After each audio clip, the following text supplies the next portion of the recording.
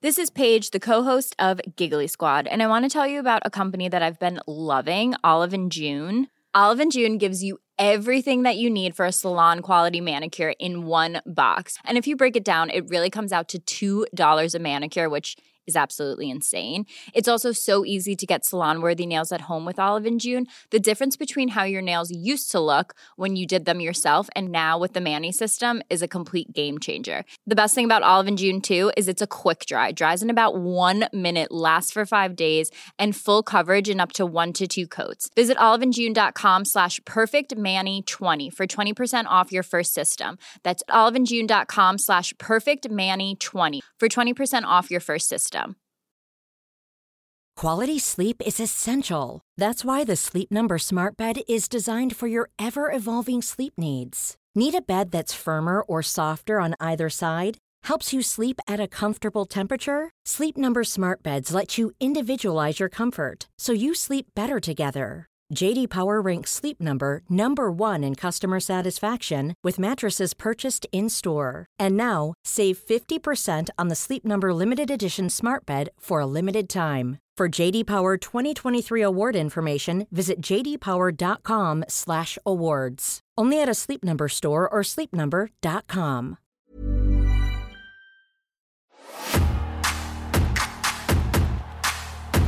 He's about to go up Hell in the Cell. He looks at the camera and goes, uh-oh.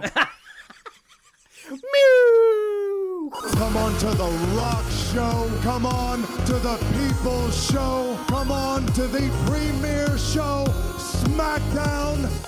It's the 25th of January in the year of our Lord, 2001. Castaway is still number 1 in the UK box office. Jennifer Lopez's Love Don't Cost a Thing is number 1 in the charts. The music video became notorious after Lopez married Chris Judd. The two married on September 29, 2001. Their marriage ended less than a year later. Her love does cost a thing. Yes, it did. Judd don't cost a thing, though. Hey! That's even better. Texas, the greatest hits, is number 1 in the charts. My favourite's Dallas. The best of the Beatles. And the big game released this week is Oni for the PS2. Oh, it has quite an arty cover, doesn't it? Yeah. Oni. Yeah, it wasn't great, but it came out at the perfect time. It's like, woohoo, a cheap game for the PS2, let me at it. So I think it sold really well, despite being average as hell. I was working at Game when that came out, and I think, it was about 20 quid, which for a PS2 game was pretty good. Yeah. It was a good shout. Floyd Mayweather Jr. dominated Diego Corrales to successfully defend his WBC super featherweight title. People were very surprised at this. Floyd Mayweather Jr., wow, he's on a bit of a streak right now in 2001. 31st of January 2001. January draws to a close, with Manchester United now 15 points ahead of Arsenal at the top of the Premier League, with Sunderland, Liverpool and Ipswich Town among the even more distant title challengers. While Leicester City have now dipped to 8th place and are now focused on pushing for a top 6 finish, as well as a good run in the FA Cup. Chelsea are starting to muscle in on the top 5 after being 14th a month ago. Bradford continue to prop up the Premier League, and Manchester City remain in the bottom 3. Look at all this football coverage. Isn't it great? Are we suddenly very laddie? Yeah, to set the scene, you put down your copy of Oni. I think we are Atletico Mints. Yeah. Channel 4's The Big Breakfast is relaunched with Donna Eyre, Amanda Bryan, Paul Tonkinson, Melanie Sykes, and Richard Bacon as its main presenters. There's a bit in the thick of it where he goes, The Big Breakfast, when that came out, and people liked it, and Chris Evans, and everyone was so good and he was into it. This is the last series of Big Breakfast, where the people that no one can remember, and there's no more breakfast ever again. Yeah, I have no memory of that. Before it became Rise. I know it became Rise with Ian Lee after this. Oh. And it was good that it was no longer Big Breakfast, but to be honest with you, the greatest after Big Breakfast, the greatest thing that Channel 4 ever did for morning television was just to put Frasier on a loop. It's the best thing that, and it has looped for about 15 years now. Yeah, it works. Lots of episodes. It does well. It does good figures. People like just watching Frasier on a morning. Yep, I'm waving. Same. And the news, the most important bit of news to end on is the news at 10 returns to ITV, having been axed 2 years earlier. It is once again presented by Trevor McDonald. However, the haphazard scheduling of the revived 10 p.m. bulletin ultimately led to its downfall. While the BBC... Bear with me. Just let that sink in. The news at 10 didn't always air at 10. It's true, it didn't. And this erratic airing was the reason to go. Just saying. While the BBC's 10 o'clock news was fixed at 10 p.m. for 6 nights a week, the ITV News at 10 was broadcast for only 3 nights a week, allowing entertainment programmes to be broadcast past 10 p.m. for the rest of the week. In addition, the programme was often delayed by overrunning entertainment programmes on the nights that it was scheduled for 10 p.m.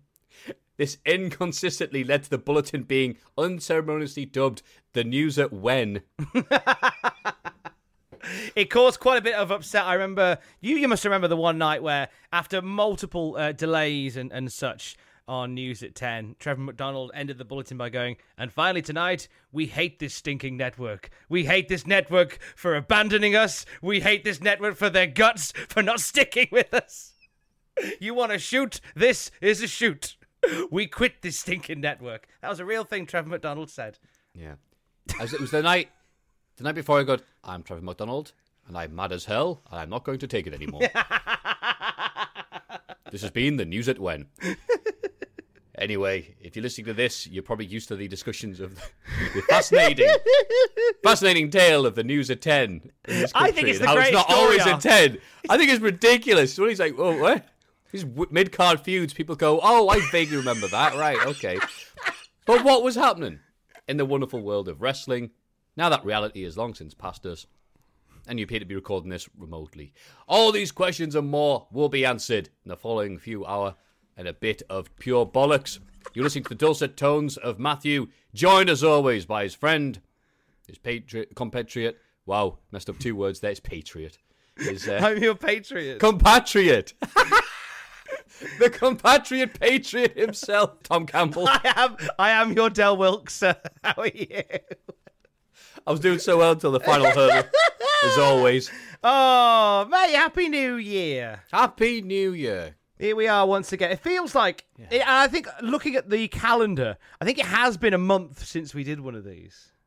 Just the way everything fell was the fact that we've kind of wrapped up the SmackDown reviews before the world shut down again. And obviously then we all got together for the last time in the same room to do a Kane vs. Carroll. Thank you for that. Some stupidly good numbers on us for doing what Matthew very, very appropriately called Crisis on Infinite Arseholes, which has become sort of like the subtitle of the show. And it has been about a month since we sat down to talk about something that vaguely resembles SmackDown. Did you have a good Christmas? I did, mate. Good. I absolutely did. A beautiful New Year's. It's great seeing both the dad's side of the family, the mum's side of the family, two different perspectives. Great seeing my mates back at Bish. Just haven't had the chance to see them. And they're all doing different things in different places as well. So really heartwarming stuff, mate. I'm hitting January 2022 in a much, much happier, upbeat mood than I have been the last few months of 2021. I think part of that is I'm doing... It's not like an official, like, I've got a mantra or anything, but like, no alcohol January, avoiding snacks and any sweets or anything of that nature, or crisps, and no takeaways and stuff like that. And it is amazing how my mood's changed when now I'm not shuffling Taco Bell into my gullet. Because it turns out if you are what you eat. So if you eat rubbish, you're going to think rubbish. And I'm like, oh. I mean, the temptation's there. Every time I walk past the high street, I'm going, oh, I'd love one of those things. No. Be good, be good. But right now, I'm so happy to be doing stuff. I'm so happy to be fortunate in this, accepting the position we're in right now, Tom. I'm not hoping for everything to be over. I'm just going, no, let me deal with this week. And if that's all I'm worrying about, and my diet and focus on that, it's way more important than COVID, then I tend to be in a much, much happier mood. What about yourself? Nice. That sounds lovely. I'm good. It's weird because I started the first week of 2022. I always like to hit the ground running with New Year's and stuff like that, and kind of like I want to focus on myself a little bit more this year. And the first week, I don't know. I feel like I stumbled over the start block just because, like, I had a really bad brain fog. Like, I didn't feel quite right for the first week of 2022. Like I couldn't quite concentrate, and like I had no energy. I slept loads in the first week. I wanted to get out and start running again, but I was just knackered that first week. And I don't know whether because Alex and I had our first Christmas together, which was lovely. It's the first time we've ever spent Christmas Day together because we always go and do other things at our other families' homes. But it was the first time we actually did it together. It was lovely. And then I had a couple of days with Alex's folks in Yorkshire. And then I came back here where I worked through Crimbo Limbo. And then as soon as we started getting back into rhythm, my brain just stopped. And I just been very cloudy. And this week I feel more like myself. This week I felt much more like myself. I've got a bit more vim and vigour. I'm not as confused by words as I was last week. I'm back out running again. But it was that first week was a bit of a stumbling block. And then I'm taking next week off, which is a decision I made because I thought, I haven't really had any time off over Christmas, apart from like Christmas Day, Boxing Day. So I'm going to take a week off in January. Alex and I have both come into the new year with very different ways of looking at things. Alex wants to say yes to more stuff because she's very much one of those people that will always just her instant reaction to doing something is no. No, I don't think I'll do that. No, I don't think I'll do that. She said, no, I want to say yes to more stuff. I want more experiences.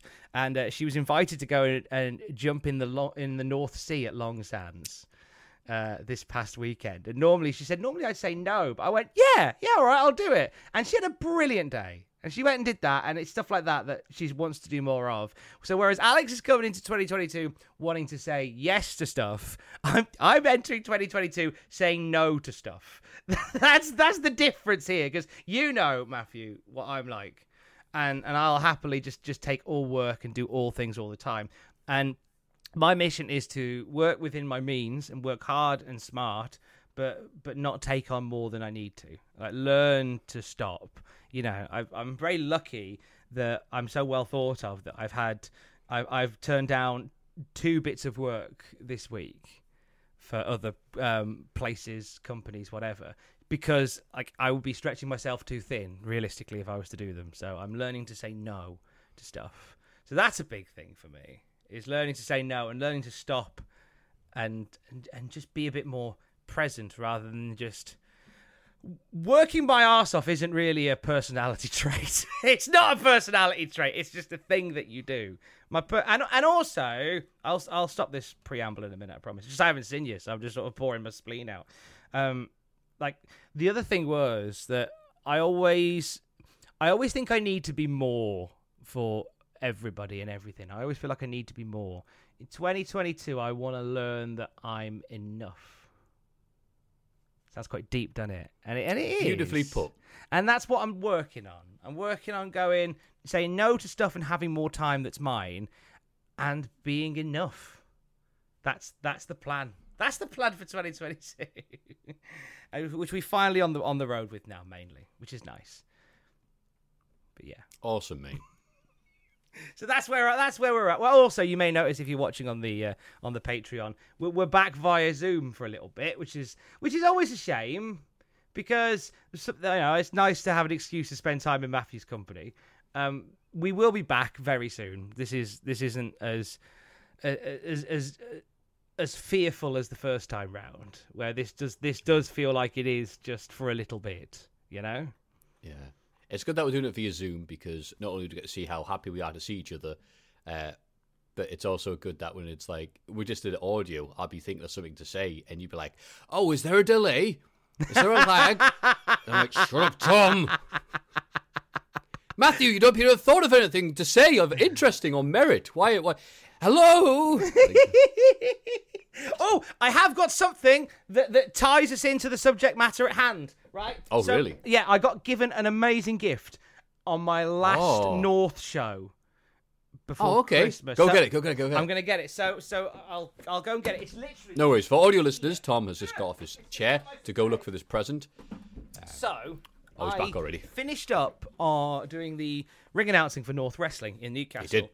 In December, and it was lovely. And thank you very much if you were part of that. It was a beautiful day. I've never felt the love more. It was amazing. I got some lovely gifts that night as well. And this is one that I haven't put on social media because I wanted to show you first of all. I am gutted that we're not in the same room, But once we are in the same room, we can have some fun with this. So I'd like to thank Brian Walsh, who is a regular at the North Wrestling shows, who came to me and said, I have a little gift for you. And I'm showing Matthew the gift now. No way. Would you like to... For audio listeners, go on. Tom Campbell is holding up the WWF Slam Cam, aka the digital camera and CD-ROM. Put yourself in the action. This is a product that we talked about a year and a half ago. Wow, very, very basic late 90s effects. You can twirl, you can warp, you can spherize. You can do all the TikTok filters, basically. Put yourself in the action, getting a Stone Cold Stunner. TM, trademark of WWF. If you tell your kids this, make sure you say TM at the end of Stone Cold Steve Austin. Absolutely. Bloody hell. He gave you that? Yep, and it's unopened. I don't think ever removed from box. The batteries are still in it. Oh, great. So normally you think, do it as a competition. Nah, keeping this. But once we're back in the same room together, we're gonna give this a proper run out, and we'll do a video. I mean, there's a picture at the bottom in terms of what you can do with it, and somebody has designed a WWF Neighborhood Watch poster that features Steve Austin, The Rock, Jacqueline doing a dive, and then some 4-year-old kid in a little ellipse at the top. Yeah, he's dead. He's dead now. The tribute to Kev, Neighborhood Watch Squad. Be honest, though, if you said Neighborhood Watch, watching this area, Stone Cold Steve Austin, The Rock, and Luchador Jackie, you'd think twice before nicking something. What a wonderful, simpler time where a villain would walk past your house and go, oh, Steve Austin's watching that house. We best not rob it. Home Alone would have been shit if that had been in the window. We'll come back later when Steve Austin's asleep. John! You guys give up or you're thirsty for more, jackass. Oh no, I'm home alone. I'm stoned alone. Stoned alone! I made the some bitches disappear. Drinking all the beer. I could drink these now. My mom's not here to stop me. They turned out they actually counted the head of Goldberg in that bit with the van. When we're back together, we're going to get that out. We'll have some fun with that. We'll film it for Patreon and video and stuff like that, so that'll be a lovely time. So that brings us quite neatly into... Shall I go through some of the wrestling news from this week in the year of our Lord please. 2001? Give us context. So in the wrestling world of 01, WCW's plight continues to be a top story. There has been much talk, according to The Observer, regarding a potential shutdown and relaunch of WCW. At press time, it appears likely to happen. Different scenarios have been discussed, but nothing was final as of this writing. So the final decision likely to be made at the end of this week. Many in the company have noted that deposits have been paid for buildings throughout March. No April calendar has been released, thinking April is likely when they're going to stop things for a little while and reboot it sometime in the summer.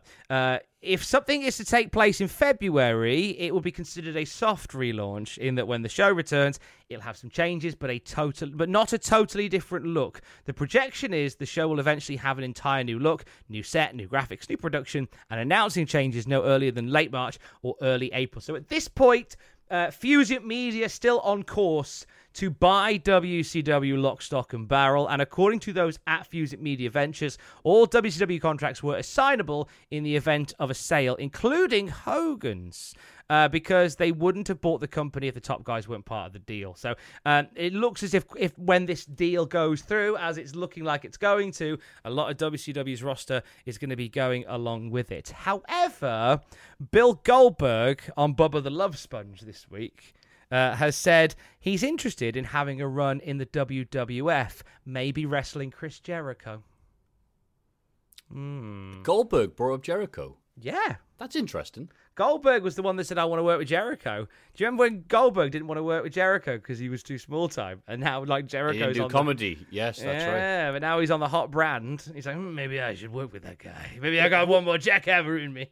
What he's saying is, I want to go there and beat Jericho. just because. That's what he's saying. Yeah, I'll work with him. By that I mean run a road through him. Yeah. Have an update on Sid Vicious. He was released from the Methodist Hospital in Indianapolis on the 16th of November. He's expected to be out of action for 6 to 8 months. Last time we were together, we talked about this, Sid Vicious, with that awful leg fracture. The likes of which I don't think we've really seen in wrestling since. We came close with Phoenix the other night, but apart from then, God. that was awful, wasn't it? Phoenix is the Black Knight from Monty Python and the Holy Grail, who has his arm bent out of shape. He's like, yeah, I'll be back in a couple of weeks. Luchadors are made of Teflon. You need to remember that. ECW wrestlers weren't paid again this week. ECW is wrapping up at this point. Tom, you read that news story last time. Yeah, I think I've read it for the last 3 months. Nobody at this point is realistically expecting to get paid. The ITV, money at when? That's very accurate, to be fair. A lot of people in ECW saying deep down they know that this is the end of the company. Nobody wanting to publicly say it, though, after staying, because it hasn't been made official yet. Everyone's just kind of gone, this is the last. We talked about this in the last show that we had, where it was a very tearful gathering for the final couple of shows in ECW, but it wasn't official, but everyone kind of sees the writing on the wall there. So that's kind of where we're at with ECW. There'll be more bigger updates on ECW in weeks to come.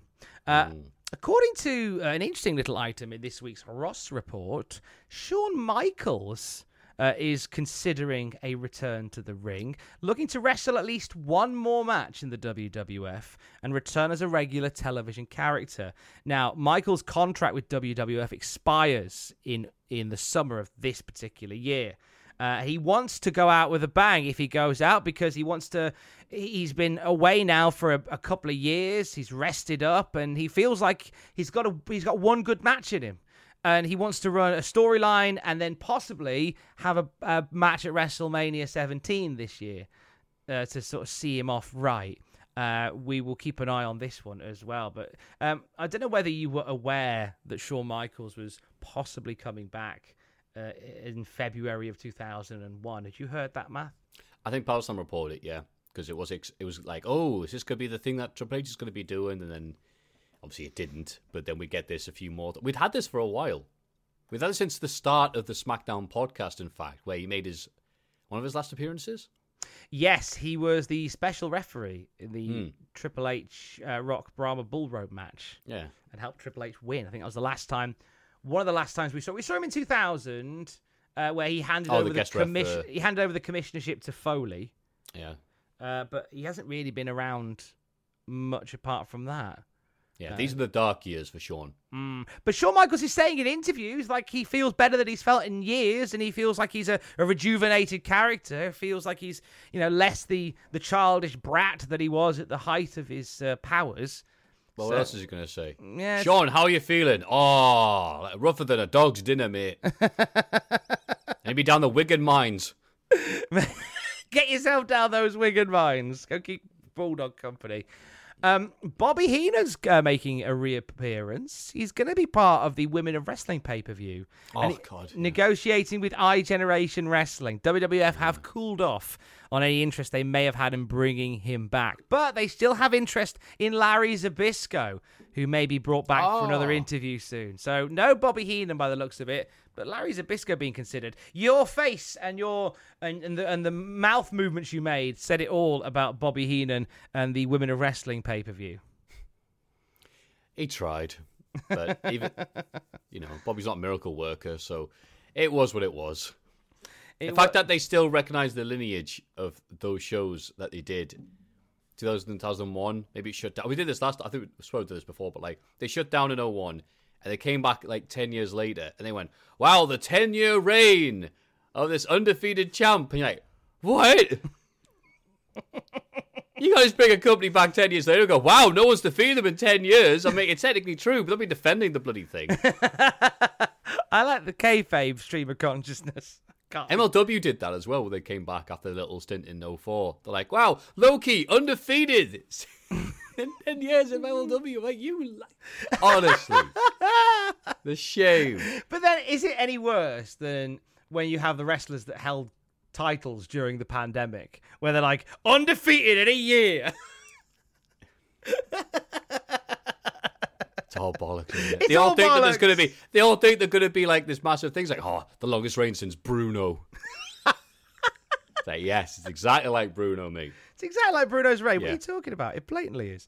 Yeah. One final little bit before we move on. Bonesaw's ready! Oh. Randy Savage did the wrestling scenes for the Spider-Man movie this past week. Very appropriate considering the current Spider-Man movie that is in cinemas now. We can talk about it. The statute of limitations for spoilers, I believe, is well and truly over.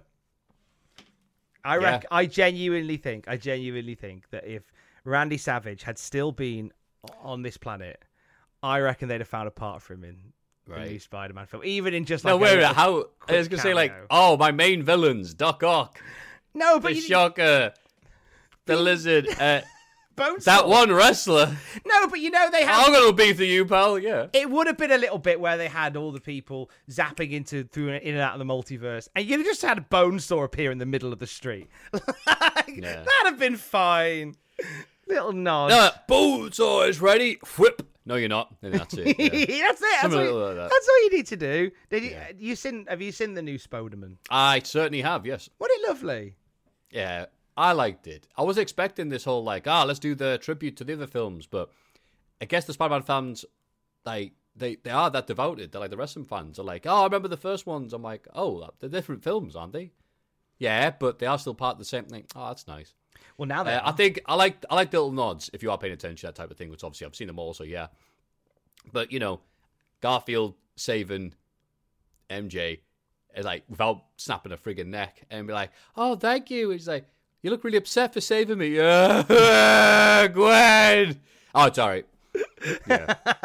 Just little things like that. It's like, yeah, okay, yeah, it was well done. Love the bromance between Garfield and Maguire. Yeah, and because I was one of those lads who went to the cinema to see like Spider-Man Uno. And they say that a hero could do. Where was that? Then my Bonesaw. Where was Chad Kroger? That's a good shout. We could have had a little Chad Kroger appearance. That'd have been nice. And his friend, Chad Kroger and friend. No, I don't think he's with us anymore. Chad Kroger's not dead. No, but isn't the guy from... No, he's... No. Sorry, the lead singer of Saliva is still very much with us, isn't he? Saliva, thank you. Yes, the lead singer of Saliva is with us. Excuse me. Chad Kroger... Yeah, it would have been nice to have had Chad Kroger popping up. That'd have been nice. But he's a busker. Yeah. As if walk past like, what's that guy singing? Hero can save. They give him $5. Like, thank you, God bless. I used to be a Keep meme. it up. You'll be a rock star one day. Hey. Can me, my friend, take a photograph of you? Oh God, no! I'm glad that didn't happen. Oh God, no. Oh. You want to write the Raw theme for a bit?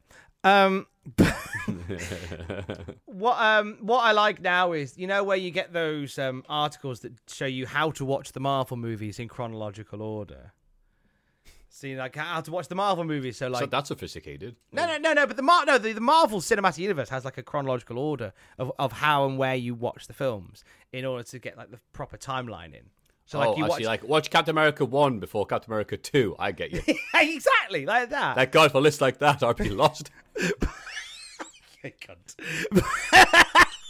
No, I mean like you watch Wonder Woman first, then you watch Iron Man 1, then Captain America. Wonder Woman? Then Iron Man 2. Yeah, because Wonder Woman? What list is this? It's set in the 80s, isn't it? It's technically a different bloody company. No, not Wonder Woman. Then you watch your Sold Out, then you watch your WrestleMania. Then you watch Batman. I meant Captain Marvel. I didn't mean Wonder Woman. Oh, they all look the same to you, I forgot. I don't know many women. So Captain Marvel, you watch that one first, and you watch one in like a random. There's a certain order that you watch them in. But now, because it's all cinematic universe now, multiverse nonsense. Now there's a list that's out with all like the Garfield films, the Maguire films, like when and where you watch them. So in the event that we have to go into another lockdown, I mean, touch wood, we never do again. I'm sorted for the duration because now so much extra Marvel stuff is counted as part of the MCU. It's going to take me however long if we spend any more time locked down to watch them all in succession and in the correct order.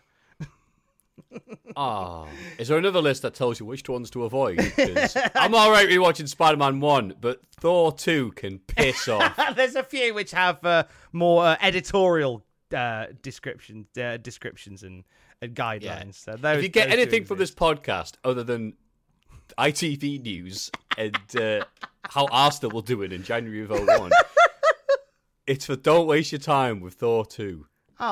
It's not the best, is it? No, the complete opposite. Ragnarok's Iron the Man best 2 Thor and film. 3 are good on fast forward as well. But you know what? I'm sure people have not fast forwarded all that wonderful stuff. Should we get on with the wrestling? No, let's talk about Spider-Man. All right, fine. We'll talk about SmackDown from this week in the year of our Lord, Fantastic. 2001. Over to Absolutely. Matthew Gregg for the... it's our little dog friend. It's Fat Lump. It's Wee Fat Lump. It's crocheted Courtesy Fat of Lump. Stoffwapple. Thank you, Eva. And also, Eva Stoffwaffle, thank you for the fan art of Alex, my good lady. She hasn't had much fan art in the past, so it was appreciated. Eva Stoffwaffle did a lovely drawing of the Desert Island Graps episode that we did on Christmas Day. So it does count as a bit of Alex Booth fan art. It kind of counts as artwork of me then in that case. Yes, because you're in it as well. You're in it as well. Oh. Because obviously with Eva, oh shit. Eva, after Regal's announcement of getting released, Eva posted the picture of Regal as Mr. Bean's car. Yes! The definitive Regal. I forgot about that. The definitive William Regal. Absolutely. And that sucks as well. But there's something quite special about the fact that, you know, Regal's 21 years in the WWE are at an end, and we're talking about the beginning of them. Yeah. Which is nice. I like that. Eventually. Although he's not on SmackDown this week. Oh, bollocks. He's not He's very parked in his car. He's on the wrong side of the road and the shenanigans. All the guys are beeping at him. And he's like, who won the bloody war? And all this stuff. It's really weird. He stopped to get a cake from the bake sale, and as he's done so, his car's been crushed. Well, the bigger over here. They were over there. Over there, Tom. Oh, Mr. Very Bean's likely. Mr. Bean's massive in him. We love Mr. Bean. Oh my God, we love That's Mr. how they Bean. That's how every American talks. Yeah. Oh my God, we love Mr. Bean. Yeah. It's funny now that Americans say, "Oh, that actor, Mr. Bean." I'm like, Rowan Atkinson. They're like, no, his name is Mr. Bean. We call him Mr. Bean over here. He gets into some hilarious hijinks. Yeah. Well, Tom, it's the SmackDown after the Rumble. Yay! Triple H bitches about not being able to beat Kurt Angle at the Rumble because of Austin and vows to smash Austin's head open with his hammer. Angle shows up and instead calls him Triple W. Wah, wah, wah. Angle accepts another challenge from Triple H and calls him Monkey Boy. Angle's business partner Trish Stratus challenges Stephanie. Ooh. Vince says in the interest of fairness, these matches may happen or they may not. Trish then sees Vince McMahon later on and they make noises behind a closed door. JR doesn't know what's going on. And the match is on! Mixed tag match. Main event's Raw. Triple H does what he does best and buries the up-and-comer with a pedigree on Trish to end it. Then Austin batters Triple H after the bell, but in fairness, Stratus softened him up for Austin. Yeah, so that mixed tag is the main bit there. It's weird seeing Triple H pedigree Trish, but it's Triple H, so maybe it's not that weird. And that brings us to finally, Widdy Wee, Widdy Woo. We're in Mobile, Alabama. The baddest crime and cop-hating dude in all of the WWF, The Undertaker, who takes on Rikishi. This was set up on Raw because Kishi was messing with Kane, and Undertaker is scared of his much more successful brother. So he wants to get on his good side and attacks Kishi as he's heading down the ramp. He takes out Kishi with Old School, which he hits while yelling the name of it like an anime character hitting his trademark move. Kishi ignores it like the commentators Kishi ignores it like the commentators, there's a break there, Matthew, spend the match talking about how great Kane was during the Rumble, and rightfully so, Tom. Our boy That's gets Kane's Stairway to over. Heaven, Rumble 01. Then Haku heads out, that's right, the former WWE Hardcore Champion, making his SmackDown debut. He hits the Tongan strike to Undertaker's throat, knowing it's a soft spot as he still has his stupid tattoo of his wife's name on it. They double headbutt Undertaker before, oh my God, it's Cool Kane! It's the coolest Kane as well. Yeah. Big pop for Cool Kane. Who has to run to the ring to take out Haku and Rikishi. Everyone brawls with Kishi, who takes his Jannetty flip, and Undertaker holds up Kane's hands and crowd cheers because the last time they were together was 1998. They're back. So at least this get-together was built up with the brothers being friendly to each other to take out that annoying Rock guy a few weeks ago. Thanks, Rock, for bringing peace together. These two brothers of destruction. It's like crossing the North and South Korea lines in The Rock. Exactly. What a guy.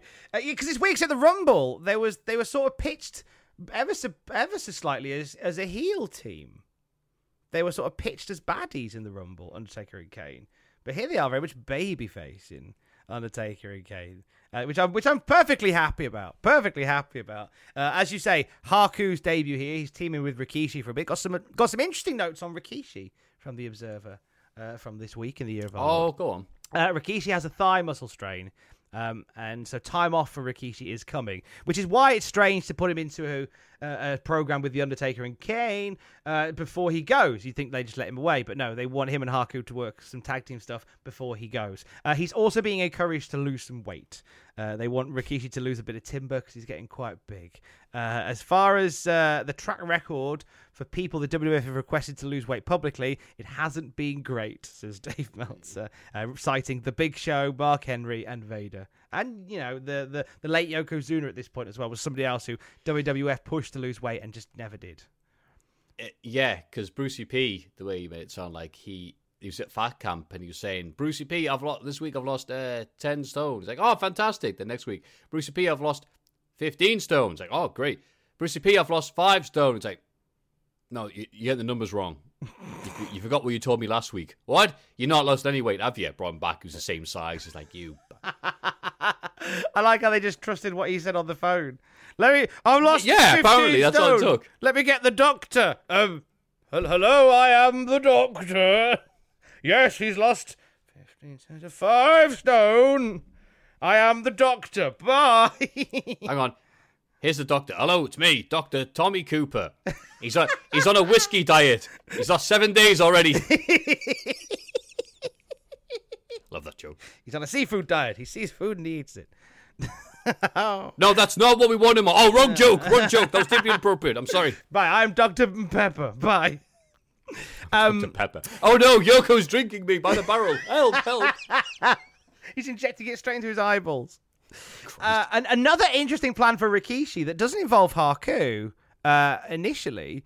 It does involve Haku initially, rather. The plan, according to Dave Meltzer, this was going back to the interview Rikishi did when he came out that he was the driver that ran over Austin. Do you remember the whole thing where he said, like, I did it for you, Rock. I did it for our people. I did it for the Samoan people. The plan at this point is to make a faction featuring Rikishi, Haku, the son of Sika, Matthew Anoa'i, and the younger brother of Rikishi, Ekmo Fatu, who would later go on to be known as Rosie and Jamal. That's right. But in 2001, there were conversations about having those four as sort of this Samoan gang stomping around the WWF. It didn't come to pass due to injuries to Rikishi and general disinterest in Haku.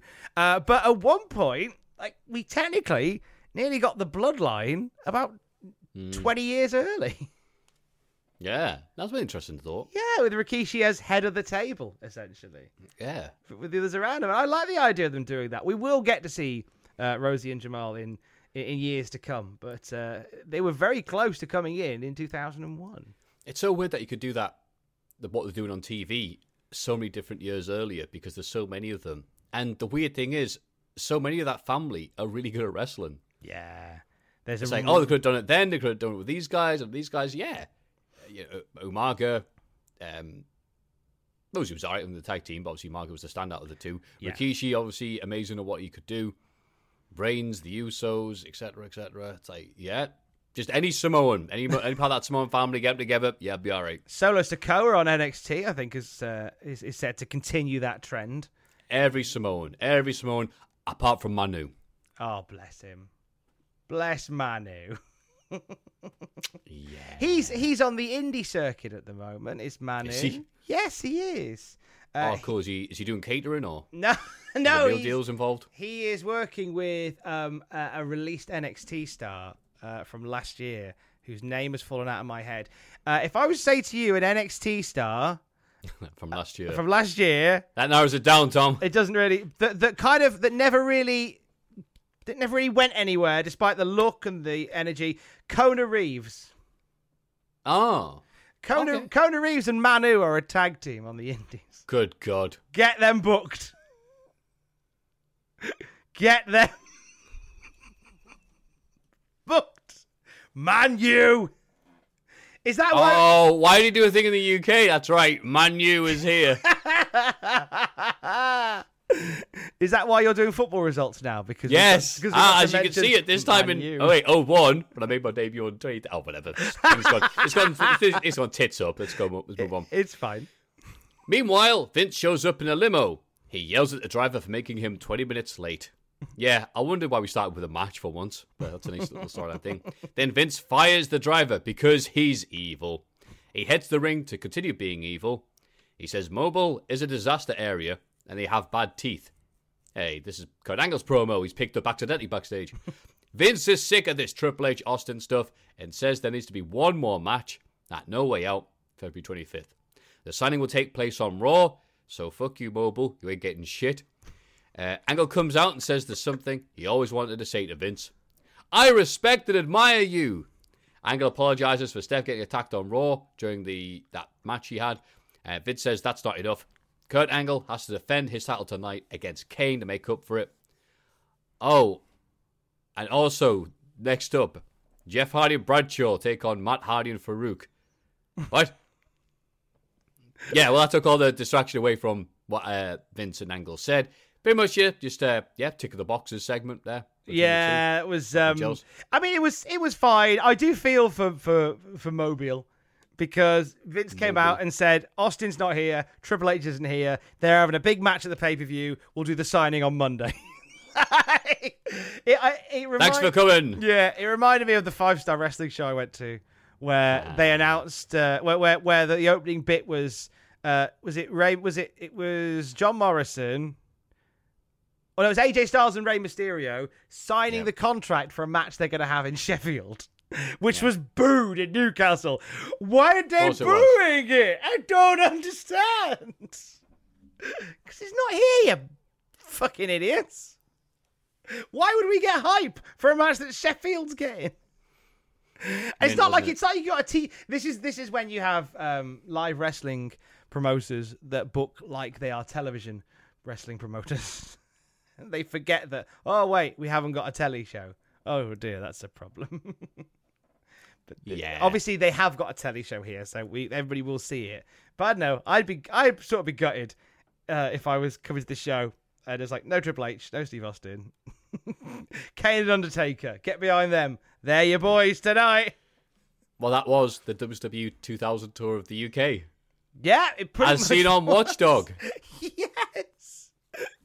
Headlined by the Marmalukes versus the Harris twins. That was Christ. What were they thinking? What was wrestling thinking? Cha-ching. Up next, Jeff Hardy and Bradshaw versus Matt Hardy and Farouk. Yeah, thought I needed to say it twice. Tag teams collide. Yeah. Jeff and Brad come out first, with Brad not appreciating Jeff's dancing. Jeff and Matt start off, and we get no reason why this is happening. Jeff misses a dive to the outside as Lita and Jackie are watching this match backstage. This carries on with Farouk slamming Matt, so Brad wants Farouk because he's so manly. Farouk instantly takes him down, but Brad gets the pretend I'm big enough to hit a big boot before falling to the I beat Vader power slam. They continue to beat the poo out of one another before the Hardys tag in and realize this was a giant waste of time. They team back up and Jeff delivers a swanton onto Ron to end it, and it's considered the Hardys tricking the APA, but I don't know. The APA give the old, hey, we've been had look before we get a look at Tough Enough. And some of the amazingly awful VHS that have been sent in, including, did you spot him? A young Justin Roberts making faces in front of his closet that he couldn't even be bothered to shut before filming a video for WWF. So I took a note of all the people that we see in this Tough Enough commercial. Why? Because I was interested to Google them and see what they were doing. A few have done all right. Jake Schuerman he runs TWF in Northern California now, so he runs a wrestling promotion now. Alejandro Abrahantes. Well, that's Alex Abrahantes. He's an announcer for AEW. Really? He works for AEW, very ad hoc. But he's classed as talent for AEW. And he appears a lot in backstage vlogs and stuff, does Alex. So there's 2 AEW announcers in this? Yes. Oh, okay. There were other names in there, which I Googled to no avail. Justin Visconti. He was the guy that went, I've got everything to be a wrestler in the WWF. I've also got tattoos. That was a nice promo. Rodney Johnson was in there, cutting a sort of a super charismatic promo, which I quite liked. Robert McCarthy, who looked a bit truck driver-esque. He had a cap on and said that his only dream in the world is to be a wrestler in the WWF. That's his only dream. Ron Parson cut an all right promo. Drew Coleman sat on his sofa, clearly in the year 2001, judging by the decor, and just said, my wrestling character is myself. Then grabs the camera very aggressively and goes, I said my wrestling character is myself. Good luck, lad. And I had nothing for Drew Coleman, weirdly, on the Google. Bless. Do you know what? And of course, the last one we see is Justin Roberts, who we know what happens with Justin Roberts, but how cool is that to see Justin Roberts in amongst all of these? Yeah. Because his closet's open, so you can see the clothing, he's got the shirt, the ties. Anyway, foreshadowing, we call that in the business, Tom. I call that 10 shadowing, I think. I think is, I know these make me cringe so hard that my toes curl back in on themselves. I'm now webbed because of watching these. But the thing is, I know if I had access to a hand camera, a slam cam maybe, I'd have probably sent something just as cringeworthy as this in. I just know I would. I'm massively part of the problem as opposed to the solution. But this was cute. This was a nice time capture of all of it in really shonky VHS footage, like filmed on the cameras that your dads have for filming like Christmas present openings and stuff, and nothing else. You know, I liked it. Tough Enough coming very soon. I'm very intrigued to see some of the faces that appear in that first season of Tough Enough. I like that they put this segment after the match we had, which didn't make any sense and wasn't explained very well, as if to take away from the stink of that tag match. They moved on very quickly, didn't they? Yeah. I said that my character is my gimmick. Vince is on the phone talking to someone in a sexy manner. Cole says, why, he must be talking to Linda. Cole is not proving Michael attention. Cole. Yeah, Cole doesn't pay attention to TV. Then Vince gets a phone call from Linda's doctor, and he tells him to double her meds and sod off and not interrupting again. But he's interrupted by Triple H being a big tough guy to the parking lot crew. After an advert break, Triple H in his blue leather, black leather jacket mouth off to Vince, who tells him he's given Austin the night off, so go away. All Vince wants is some phone sex. If it wasn't for Trish, Vince would be on the phone to chat back. 0898 50 50 50. Ah, that was a time, wasn't Hello, Babe Station. Me and my brothers once rang into Babe Station. Did you? Yeah, because we were funny like that.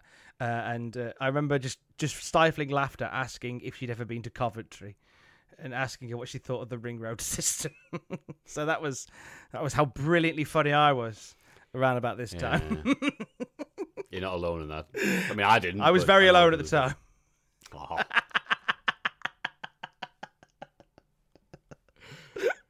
We get clips from Jericho versus Benoit, possibly the greatest ladder match ever in history of WWF. This sets up new IC champion Jericho versus, hey, it's the Big Show. He's back, and he's wearing a WWF Attitude shirt. Oh no, Depressing. He's crap again. Always was.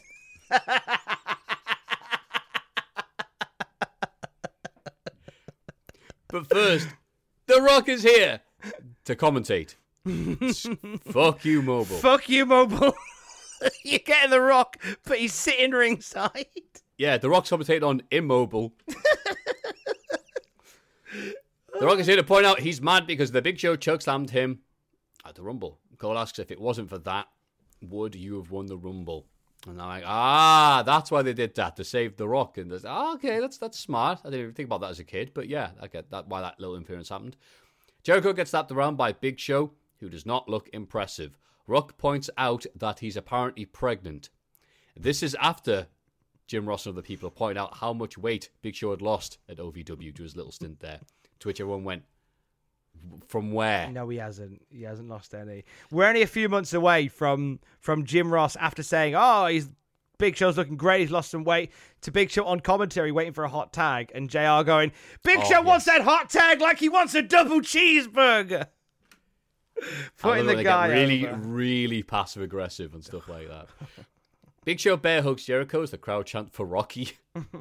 I don't think Big Show Jericho had many good singles matches, if any. No. Jericho missile drop kicks Show and steps up the walls, but he's too fat. So Big Show gets the final cut, but as he's slowly going to pin Jericho, Benoit runs in to attack Big Show for the DQ. Apparently they were partners on Raw, but Big Show chokeslammed him to end that little holdover from that little stable that wasn't from last year. That was, of course, going to be happening to keep Undertaker happy until, the later half of the year, but didn't, which then messed up Kane's big push in the title scene, and fuck you, Big Show, big fat bastard. Big Show sets up Rock for a showstopper, but all three of them team up to leave the slob laying. And that sets up Steve Austin drinking coffee backstage. What did you think of Big Show's amazing return? Oh, what a sad... It's like he never left, but for all the wrong reasons. It's like he never left. Again, fuck you, Mobile. Yeah, The Rock does a rock bottom, not even in the ring, just outside the ring. The Rock does not step into the ring to face the Big Show. All of it outside.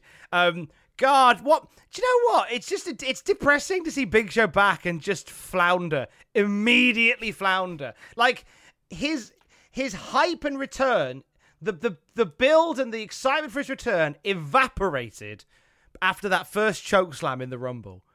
And then afterwards, it was just like, it's the same guy again. Like, that's it. You say flounder, but he's more like that giant whale that washed up on that beach that they tried to blow up with TNT.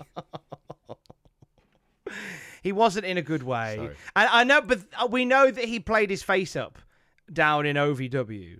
Like, that is something that has since come to light. Like, he wasn't happy being there. Like, he would constantly go, I can't train today. I'm tired. Or my legs hurting. Like, he would try and get out of training. He was so belligerent at points during that time. And I think he's even said as much as well. Like, he was very immature. Like, it's a shame that so much time has passed, because the Paul White that we've got now, he is mentally, emotionally, and physically probably the best condition of his life. But not in the right condition to compete on a regular basis. No, but like, he shouldn't be really at this point. But No, the fact that it shows the improvement of technology and what we know about the understanding of giantism, or whatever the term is.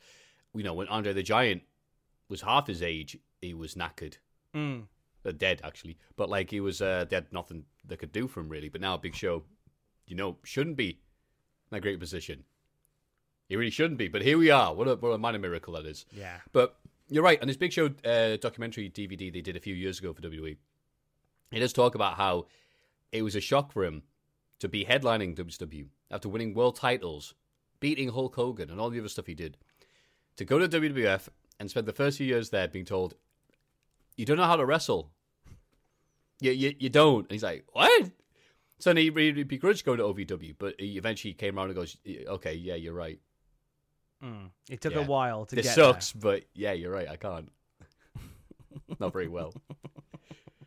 The Rock. So there. Okay, I know we've said like "fuck you, Mobile." You're not getting any of these. The Rock apparently has had problems with one of his eyes, which is why they've kept him off. I think he's due an examination, I believe, like on the day of the show airs, that will show there's no retina damage, but he's been having some vision issues. He did an angle. That's why he worked Raw, but did an angle on SmackDown, was just to give himself a little bit of a break. Steve Austin suffered a mild left knee sprain on SmackDown the week before, and he was in a lot of pain at the end of SmackDown. He had an MRI in San Antonio with no significant damage to his knee, but that's why he's off TV tapings for now, because we're at a point where you've got the WrestleMania main event in their heads is etched in stone. It's Rock and Steve Austin. So let's protect these two at all costs. Let's give them as light a schedule as we possibly can.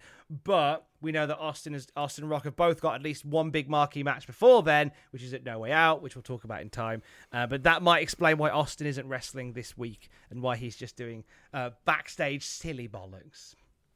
Yeah, makes sense. Exactly. Yeah. WrestleMania's coming up. How about you guys don't die? Yes, let's keep Screw you, Mobile. We can take the hit. After break, Triple H shows up and asks the ring crew if they've seen him. Like Shenmue asking for sailors. It does feel like Triple H is walking around the city. On that day where the snow turned to rain, did you see a man in a white car? I remember a few years ago, I was Japanese. I remember I was playing Outrun. Yes! You can it. Even on a budget, quality is non-negotiable. That's why Quince is the place to score high-end essentials at 50 to 80% less than similar brands. Get your hands on buttery soft cashmere sweaters from just $60, Italian leather jackets, and so much more. And the best part about Quince, they exclusively partner with factories committed to safe, ethical, and responsible manufacturing. Elevate your style without the elevated price tag with Quince. Go to quince.com/upgrade for free shipping and 365-day returns. A lot can happen in 3 years, like a chatbot may be your new best friend. But what won't change? Needing health insurance. United Healthcare Tri-Term Medical Plans, underwritten by Golden Rule Insurance Company, offer flexible, budget-friendly coverage that lasts nearly 3 years in some states. Learn more at uh1.com. Quality sleep is essential. That's why the Sleep Number Smart Bed is designed for your ever-evolving sleep needs. Need a bed that's firmer or softer on either side? Helps you sleep at a comfortable temperature? Sleep Number Smart Beds let you individualize your comfort, so you sleep better together. J.D. Power ranks Sleep Number number 1 in customer satisfaction with mattresses purchased in-store. And now, save 50% on the Sleep Number Limited Edition Smart Bed for a limited time. For J.D. Power 2023 award information, visit jdpower.com/awards. Only at a Sleep Number store or sleepnumber.com. That one. Yeah. I feel like playing Shenmue again. Don't. Anyway, here's Taz. No, really, here's Taz. Yay! He's sponsored by Stacker 2, the Greyhound XFL blazing shirt. What? And Chef Boyardee. All your Fuck Island needs. Do you know why Greyhound is called Greyhound before we get into the rigors of the match? Is it because it's quick? No, it's not. Oh, go on. So, it comes from the founder, Ed Stone, of the bus service, of like the long distance coach services in the States. Ed Stone, the operator of this particular route from Superior, Wisconsin to Wausau, Wisconsin, he saw the reflection of his 1920s era bus in a store window. The reflection reminded him of a greyhound dog. So he went, that's what I'll call this, a greyhound. And that's where the Greyhound name came from. Ah. You're welcome. Thank you.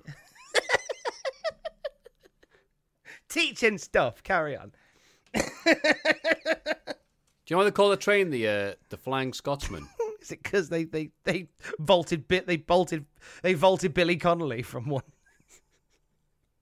Yeah, on its debut voyage, maiden voyage, you're like, what should we call this? And then Mad Wallace McGraw was on the tracks going, I've dropped me papers. And ka-dang! Wow, look at that. Look at that Flying Scotsman. That's it. Hey. We'll call it Transpennine. It's all right, though. He's landed. Oh, no, he's been mauled by a greyhound. Oh, well. That's not mega, is it, bus? God. Anyway, Taz. You've been on a mega bus. I've been on a mega bus, yes. What's the longest mega bus Many you of them. did? Newcastle to Kent. How long was that? About 10 hours. 10 hours. What? And how did you have a nice time? Yeah, it was all right. It was all right. Look, if you go there, because I had a discussion with somebody else the other day, because they're like, oh, they were going, they weren't vaxxed, and they're being quite, meh, meh, meh. I'm like, oh, shut up, I don't want to hear about your opinions. Then they sat and talking, so I'm like, all right, now I'm going to engage in you because you won't shut up. But he said, like, because someone said, well, what happens if you want to travel abroad? He goes, I don't like traveling. I'm like, right. I don't like all the hubbub of having to get up and pack and then getting in a queue to go in the airport, and then you get on the plane, and it takes forever and all that, and they have to get out and do the exact same thing. It's horrible. And I went, that's all the things I like about traveling. Those are some of the highlights and stuff, just the idea of traveling and get ready for traveling. And I'll tell those people, it's all right if you know you're going to be bored in a bored position. Like, there's stuff you can read. You get a Nintendo Switch. You can get stuff to watch. Like, I don't understand people. Are people just stood there going, well, time's passing. I'm just going to stand here and get angry. Like, yeah. How weird. Like, so I take it they just don't travel anywhere ever. They just stay in... Well, not now. No. Less so before. It just seems a really weak thing. Like, oh, no, I don't have to... I don't have to go to the wrestling show tonight. It involves putting on my shoes. It's just a weird thing. I hate putting on my shoes. So it's just I have to take off my shoes. It's just as well they're not into the whole vaccine thing because they don't like traveling anyway. Yeah, basically, it's good for us too. So how? Other than that, how is Novak Djokovic? Is he all right? Oh, amazing.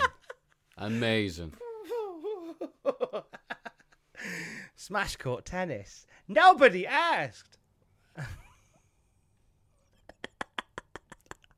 Taz is taking on K-Quick,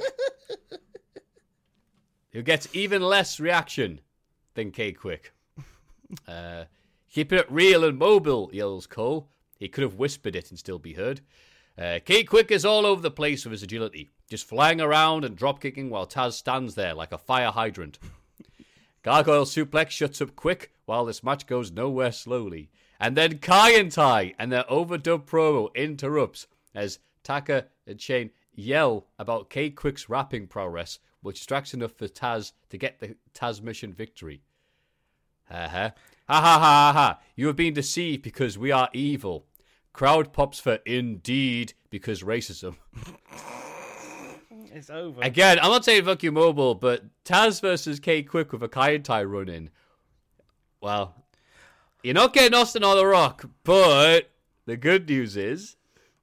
You get it. What do you think, Tom? I believe this is the first time we get K-Quick's actual rap with the words that he would use it on the WWF The Music Volume 4 album, Get Rowdy. I believe this is it. And it struck me when he said, when he gave us the line which featured Suffer in Succotash, which made me think that maybe Vince McMahon wrote this rap because he gave the same quip to Roman Reigns many years later. Yeah. I enjoyed... It's like Dusty Rhodes doing the wooden chair over the head. Big Bubba and then Meng. It's like, that's so good. I'll use this again years later for someone else. I'll just keep hold of this. I might need it again. I enjoyed K-Quick's somersault. There was a bit where he whipped Taz off the ropes and Quick started doing like somersaults and kip-ups and he literally kipped up into a stiff clothesline from Taz. As if Taz went, fuck off! I liked that. That was a fun bit from Taz. And it's a win for Taz. How many times do we say that on this illustrious show? Taz wins! It's so weird seeing him wrestle because, like, are you not a commentator yet? It's like the commentator who wrestles now rather than the wrestler who commentates. Yes, that's how it feels now. Anyway, we get reminded about one of the best guest stars in Rumble history, Drew Carey, who entered the Rumble to promote his pre-Super Bowl improv pay-per-view.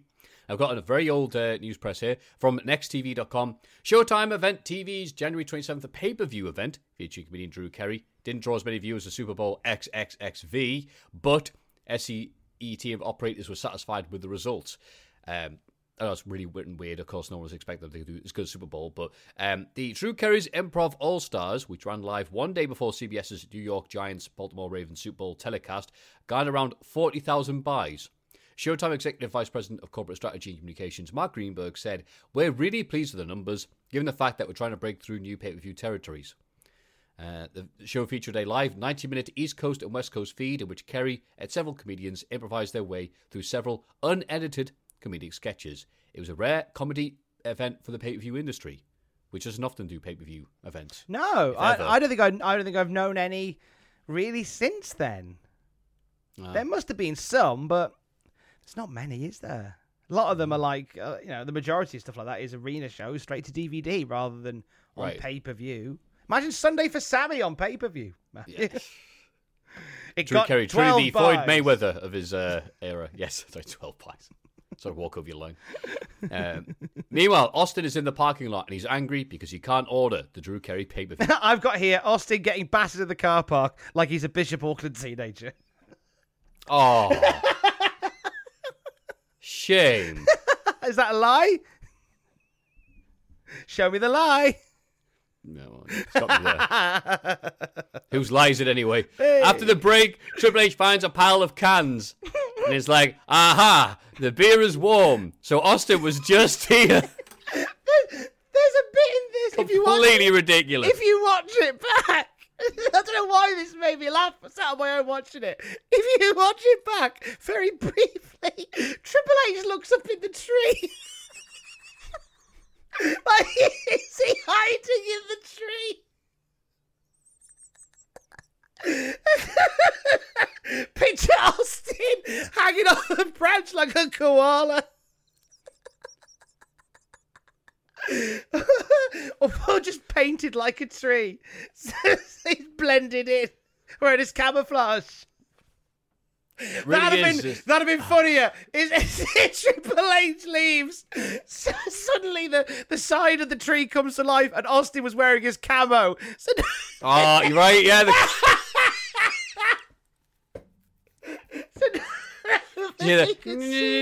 Aha. Fully camouflaged. Like the Predator. That would have been amazing. It's just ridiculous. It's almost like Wile E. Coyote putting down traps with like, aha, a big thing saying bird seed. It's like, aha, there's cans on the floor. Austin was just here. So it's like, because I'm smart. Triple H sees Austin walk through a tunnel. Turns out it's a tunnel that Austin has painted. So Triple H just walks into it. We laugh, right? But in like fucking 8 years' time, we've got to talk about that happening on Raw. No. We've got to talk about that happening on Raw. It's okay because Triple H is going to rev up his sledgehammer, but Austin is going to put his finger on the sledgehammer and it's going to blow back in Triple H's face.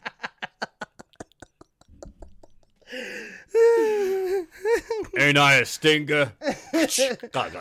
A completely charred Triple H just holds up a sign saying Drata. He's about to go off Hell in the Cell. He looks at the camera and goes, uh-oh. Mew! That long Wile E. Coyote cam just shows him falling through the table. Oh. Candy grab for Triple H. Oh, Triple H love candy.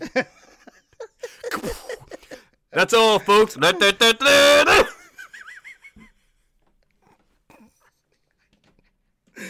got a title program for Triple H here. Oh, that must be mine. I love a title program. It's cream pie everywhere. Womp womp. Christian is by himself because Edge made a mistake and ate the food in Mobile, so he's sick. That's right. You're not even getting one half of Edge and Christian. Oh, no. So Christian is taking on Test in a singles match, beg your pardon, for the European title. Wait, what? That means Test beat Regal. Oh. No. Mate, this is the week where all of the insults we've thrown at Test, they all come back to haunt us. All his chickens. Oh, I was about to say, I wrote this like weeks ago, but yeah. All his chickens coming home to roost. So William Regal is not a well man. He's had lower back problems for weeks. He had an epidural shot in his lower back to get him through the Rumble. And then had another one to get out on Raw and lose to Test in quick order. Is that why they didn't have Test Regal at the pay-per-view? Yeah. And probably why they had that really long angle Triple H. Because he was so knackered. Like, they literally said, look, we're really stuck. Can you work the Rumble and then drop the title on Raw and then take some time off? So Test has beaten Regal for the European title on Raw. Test is the number one wrestler in all of Europe. Mate, how foolish are we? We've spent years taking the piss out of him, and now he's our champion. I have to say.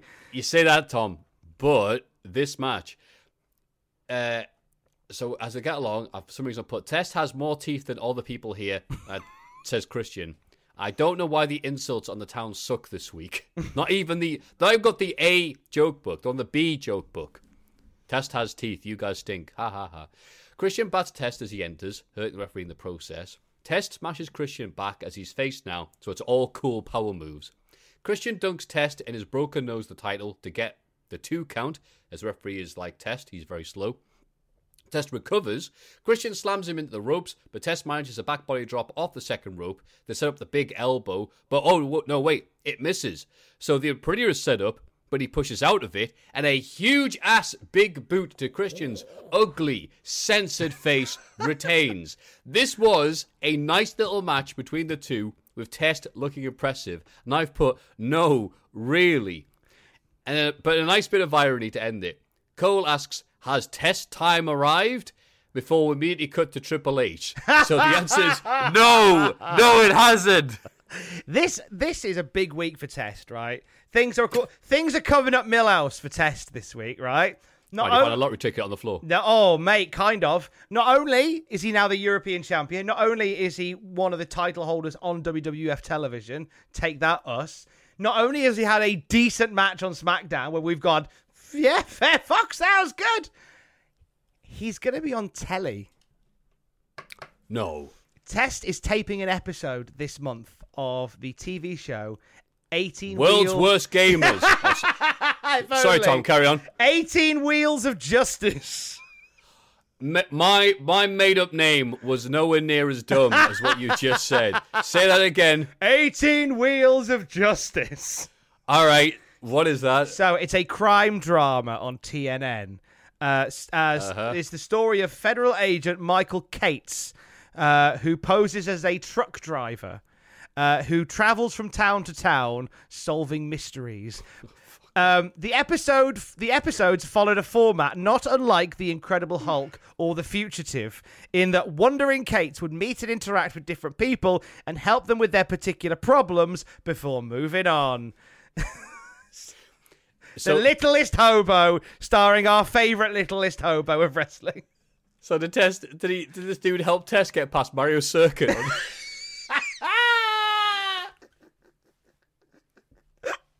Kate! Kate! I can't do anything in Paper Mario because it's shit. What? Oh, boo. Oh, that's the episode where Kate shoots Test. Yeah, I remember now. Kate. Sing the DK rap to me. So I'll have more on that in future weeks, but he is set to... So what a week for Andrew Martin! Damn it, I was supposed to be Regal's slot. Yeah. Damn it, that epidural. Look, I'll work the Rumble. I'll work the match of Raw. I'm not doing 80 reels of Justice. I'll compromise with you. 18 Wheels of Justice are like, bloody hell, we asked for the D-level superstar. We couldn't even get that. We're getting Test. Who's available? Everybody is knackered. I tell you what I like is this is the one show I think where the made-up character name is nowhere near as cool as the real name of the actor that played them. So go on. Michael Cates, federal agent Michael Cates, who drives around in a truck solving crimes, is played by actor turned model Lucky Vanous. Bloody hell. So I will acquire somehow the means to watch the Test episode before we are together next. Yay. I can't wait for 18 Wheels of Justice. The review. Cultaholic Classic 18 Wheels of Justice review. It's what you all wanted. We've finally answered all your prayers. All your hopes and dreams are met in thee tonight. Back to it. So, Triple H, we haven't seen him in a while. Where's Triple H? Oh, thank God he's back. Has he found Austin yet? Is he following individual beer cans throughout the arena to find him? No. Triple H spots Austin drinking with Kai and Tai on a monitor. So Triple H goes and finds them and grills them. Wants to know why they are so close to Austin. Kai and Tai do the, we're foreign and don't understand. Ha ha ha. So Triple H beats them both up. Weird using Kai and Tai in 2 bits on the show, but whatever. Yeah, one as heels and one as faces as well. Yeah, I think what is Triple H could see them getting over with Indeed. Yeah, that's and had probably to what beat it them is. Triple H beat him up. They were drinking beers. They were a little bit sloshed, and Triple H asked where was Austin, and they just sort of shrugged, like, I don't know. And Triple H says, "Don't give me that I don't speak English crap," and then starts beating them up. I was really hoping that Triple H would say, "Don't give me that I don't speak English crap. I heard you speaking English just now." Oh, that would have been amazing. Would have been so good. But alas, no, we have serious Triple H. Or, Tom, when Triple H is beating them up, there's an out of sync. Ow!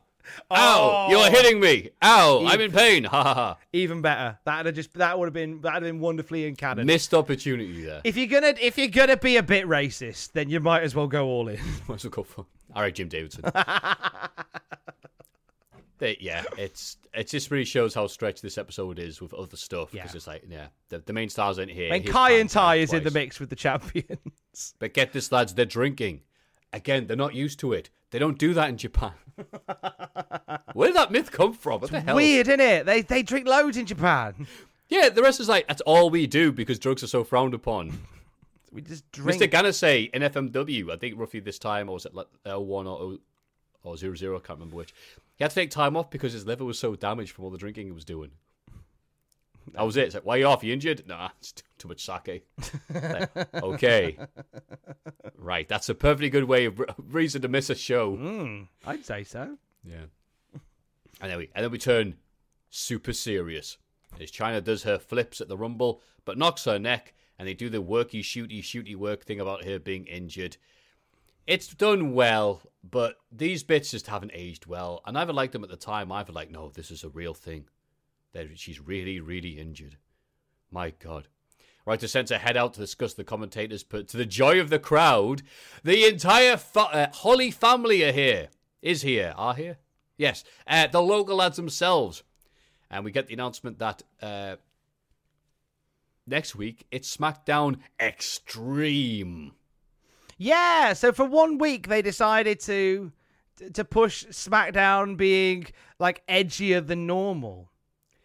Yeah, and I hope when we do a reading and research for it, we find out why this was. Yeah. But looking at this, do you think it's because it was like they looked at the roster and went, "Oh, we've got sod and all if The Rock and Austin and I don't know, the Big Show aren't ready to wrestle. How about ladders? Yeah, you like that? All yeah, right, cool. So there is. Phew. They wouldn't be surprised that when we do our research that the reason that we go this is because if you're going to push a whole night of sort of extreme, hardcore style matches, you don't necessarily need the big names if you've got like ladders and tables and stuff. And also, if you have got the big names, you can chuck them in sort of multi-man, multi-woman nonsense and sort of hide their limitations. So there is some potential to be had. And you're doing it in a way that makes the audience feel like they're getting more bang for their buck. Like, there's something to be said for those pay-per-views where it's like, all the matches are Extreme Rules, except they're not. But when they are, they're all Extreme Rules, because everybody's potentially a winner when they do something like that. Well said. And this is a nice standard tag match with the Hollies getting all their trademark spots in, which is Hardcore's crotch on the ropes, then kicking the Jacobs, and Crash Holly's getting beaten up. With Hardcore sending Bull into Ivory's women's title and finishing with the best dropkick in wrestling. It's a simple match, but I want to point out the dropkick won the match. Hardcore Holly's dropkick is better than Okada's. Overrated. Hardcore Okada. That's right. Yeah, that works. When are we going to see Holly versus Okada? I'm sure there's a promoter somewhere in the world that'll book that. Book it in Qatar or something. Make that happen. Chris Sproul's probably. Oh. Sproulsy, baby. Time to come out of retirement. Sproulsy. Bigger than Wigan too. Let's have it, lad. Come on. Harvey Whippleman tells Triple H he's wanted in Vince's office. Ooh, that's right. The roster's so thin, Whippleman's making an appearance. Hey, heads up, maybe later on, Terry Taylor. And if we're really lucky, the Brooklyn Brawler. Oh, that Tony Gurria, he's still with the company at this point. Tony Gurria, that's right, yeah. Get Gurria back out there. Go on, get him. Maybe he's going to talk to him about the XFL. Vince doesn't realize what he's talking about, with both men realizing, wait, I thought you wanted me to meet you here. No, you wanted me to meet you here. It's a setup. It's okay, though. We know it's a setup. Yes, that's right. I did want to meet you. Let's both go into the office now. And both, Vince and Triple H carry on there where no were being recorded thing that you see in, FBI things. Yeah, so good to see you tonight, Triple H. Boy, you were looking big. Yeah, same to you. He's behind the lamp, And all this. They can't find Austin until Triple H spots him behind the door. But it hits Vince while kind of aiming for Austin.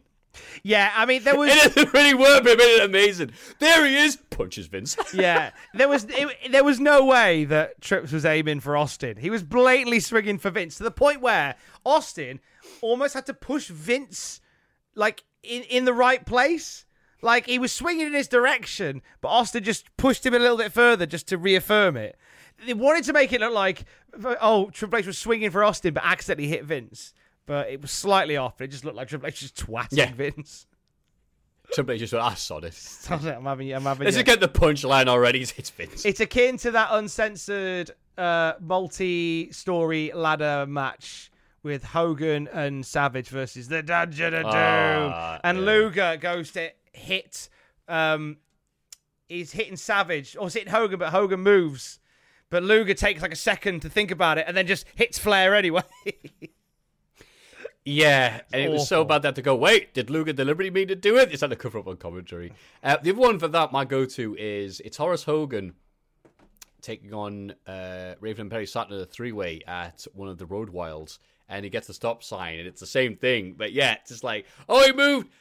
Oh no, he accidentally hit him somehow. Sorry, his internet dipped for a second and there's lag. Yeah, whatever.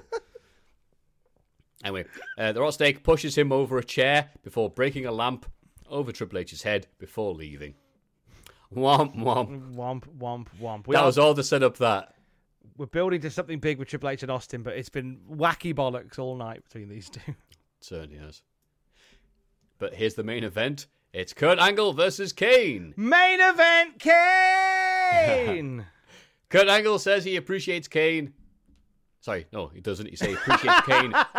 Was the WWF champion as well for about 12 minutes, which that's actually true at that point. He knows Kane has fans, but Kurt's fans aren't afraid to hide their faces. Ooh. Kurt Angle tries to sneak attack from the front, but Kane big boots him.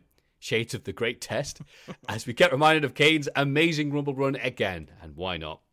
Undertaker is shown watching this backstage, but Haku and Rikishi attack Undertaker as he yells, "That's the best you got," before they leave him knocked out. I've told them, dumbass.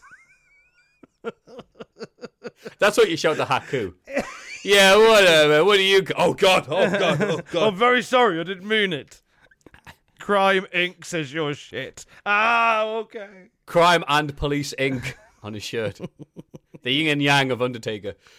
Kurt can't get any heat on Kane. Haha, that's a pun. As he keeps on sitting up in an awesome bit. The crowd doesn't pop, though. Fuck him. I've typed. Kurt locks in a hold on Kane, and even that can't stop Kane from ramming Kurt into the turnbuckles. Kane escapes, kicks Kurt's attempted chair shot into Kurt's own head before going on top to clothesline Kurt. Crowd starts making noise, but it's only because Haku and Rikishi have shown up. Ref somehow misses Haku, hitting Kane twice, and Tongan thrusts once, and Kurt retains. Crap finish aside, this was a fine match, and a sign of things to come with Kurt and Kane and their chemistry later on, but shame the dead crowd didn't give them more. Haku and Kishi continue to attack Kane before... Undertaker bravely makes a save, and gets the shit kicked out of him again to send the crowd home happy. What did you think of the main event, Tom, if anything? It was all right. Kane looked good in there. Kurt Angle and Kane will have better matches. WrestleMania X8, they get sort of thrust together and they make the best of a bad situation there and they have some fun together. This was fine. And again, we're skeletal in terms of the roster this week, so they're working with what they got, which is Kane, Undertaker, Rikishi, Haku, the champion. And sort of making some magic as best they can from that. I like Rikishi and Haku leaving Undertaker and Kane laying. It feels like a big deal. Like Michael Cole was saying, no one's sort of done this to the Brothers of Destruction before. It'll only go as far as No Way Out, where we have, if I remember correctly, a triple threat tables match. And that's kind of... Yeah, I'm not sure what happens with that, with the triple threat thing why that happens, but Yeah. Well, right. again, I think it's because everybody's pretty knackered and it's a that could be multi-man match just to hide a few people's limitations. But yeah, best that we can. Not the best SmackDown we've ever seen, to be honest. To say the least. Yeah. With the Skeletal Crew and them going, wait, why would we risk everything for WrestleMania? This is daft. No, Mobile can get a crap show and they can buy WrestleMania. How about that? How about that amazing idea? Yeah, Suck it, Mobile. What was the thing that you remembered from the show, Tom? From this particular show, I remembered Undertaker and Rikishi opening the show from first time round. I remember thinking, that was a fun brawly match to get things started, and thinking Kane and Undertaker are good guys now, because as I mentioned at the beginning, I remember thinking, are they baddies now? Are we the baddies? I remember them thinking they were baddies, but then they were goodies by the end of this bit. But yeah, I remember that Undertaker Rikishi match at the beginning, which therefore became like a little story that was the book ended the night. How about you? What did you remember? I remember, you might laugh, but I remember Test versus Christian because of how good Test looked. I was like, wow, that was a really good match. I remember being very impressed, and the fact that the big boot he gives Christian, it's all boot. Like Joey Styles would say, and I say on commentary when I do it with you, wow, German suplex, no bridge, all impact. It's like, yeah, the big boot to Christian, all face, near boot. I didn't think that, but I didn't think about it that way. But I will go back and look at that boot again to recall it. From this episode, what had you forgotten? Everything else. Just a very, very placeholder show. I forgot all the Triple H Austin Roadrunner stuff. That was something I'd forgotten. They did so much of it in '99 as well that they started to blend together. Yeah, I guess that's probably why it drifted away so much. I'll tell you what also I forgot, right? I forgot how heavy-handed Jerry Lawler was during the commentary of the Right to Censor match. And I noticed it in this one because it dawned on me that we're in the end game now for Jerry Lawler. We are. It's not him commentating at WrestleMania. No, and commentates No Way Out. This is the final. I think he does, but this is his final storyline going into his absence, his leave of absence from the WWF, and we kind of whilst the seeds have always been there for this RTC versus Jerry Lawler rivalry, I kind of had the vibe when Lawler was on commentary that he ramped it up quite extensively. And we know why, because there's a match coming, and we are in the end game of Jerry Lawler. So if you're not a fan of Jerry Lawler on commentary, then he's not long for this particular time period. No, you're right. Is it No Way Out? And then it must be between No Way Out and WrestleMania. What a time to leave the company. Yeah, just as all this is about to kick off, Jerry Lawler's nowhere to be seen. But we'll touch on that next time. It certainly will. It is Saturday. The end of the first proper week of 2022. What have you got coming up, Matthew Gregg? Just more Cultaholic goodness. The podcast went out yesterday evening. It did. Wasn't it great? Yes, it was good. Oh, no, we haven't called it yet. I like the bit where you talked about the wrestling. Yeah, isn't it great? Yeah. It's good because, to begin with, we had to get a lot of our chemistry and understanding of each other because we're doing it via Zoom. But now we're all right with it. Now Zoom is normal. So it was a bit of hesitation like this show. It was like, nah. Hey, let's mess with the timeline a little bit because we're recording this several days before the Cultaholic podcast gets recorded, right? So let's mess with the timeline a bit. Matthew, I like the bit where you said blancmange on the podcast. Blancmange. Now you have to say blancmange on the podcast. And then if you say blancmange, it's referencing this. 2 seconds. Messed with the timelines. What is blancmange? It's a dessert, isn't it? It's a pudding. Yeah, but what is it made of? Blancmange. I haven't spelled the bastard. Blancmange. BLACMANGE. Say blancmange on the podcast to Blackmange. Pop 3 people who listen to the SmackDown one. All 3 there people. We go. Well, I've written it down on my notepad, so it has to be said. There you go. So you said it because this is going out after. I said it. You said it. Oh no, this is like in Ocarina of Time where they go, all right. So if you get the Song of Storms from the guy at the windmill as an adult, but then you go back in time and you teach the Song of Storms to the guy at the windmill, where did the song come from? Ooh, this is the Song of Storms of the Cultaholic podcast life cycle. I like that. Blanche. What else is happening on your side of the world? Oh, that's it. Sorry. Just that song I sung. Just that. Nice. No, like as you said, concentrating on being insane. Nice. Getting ready for other stuff. We'll do some more recording with certain YouTubers, but I won't say it in case it doesn't happen. And I'll look foolish. People go, "What happened to that thing? You must have messed it up." But I'm like, "No, I didn't say it." Well, I'm saying this now, knowing that we're recording it tomorrow in the time of this being recorded. Oh, God, shut up. But the episode is going out tomorrow at the time you're watching this. Desert Island Graps featuring Scroobius Pip on the podcast feed tomorrow. Very excited to chat to Pip. I've been a big fan of Distraction Pieces, the podcast, for many years. He's a very intelligent man. He's a massive wrestling geek as well. So we talk wrestling on the podcast feed tomorrow, which I'm very excited about. By now, Matthew, you have enjoyed the Kid Bandit episode we had on Wednesday. Love the work of Kid Bandit. Very happy to hear their story, which we did on Wednesday. And honestly, with Desert Island Graps, I don't want to give too many of them away, but we are booked up till March for new friends. Are you really? Yes, that's awesome, man. New friends joining Cultaholic Island. Don't want to give any of them away, but they'll be along very soon. And until we are next together again, he is at Matthew Gregg on Twitter. I'm at Tom Campbell on Twitter. We're at Cultaholic on Twitter. Don't forget to join us. Triple H, look up Austin's hiding in the trees. We did a whole episode without a cane gag. Love you. Bye. Am I too late? No, yes, bye. You're too late. Oh. There you go, we're going in. Revenge! Shut up, Kane.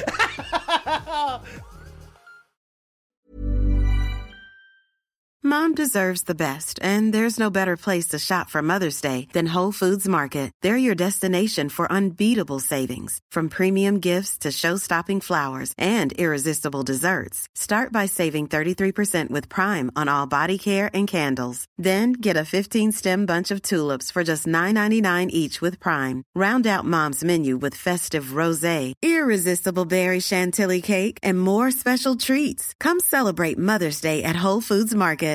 Hi, I'm Daniel, founder of Pretty Litter. Cats and cat owners deserve better than any old-fashioned litter. That's why I teamed up with scientists and veterinarians to create Pretty Litter. Its innovative crystal formula has superior odor control and weighs up to 80% less than clay litter.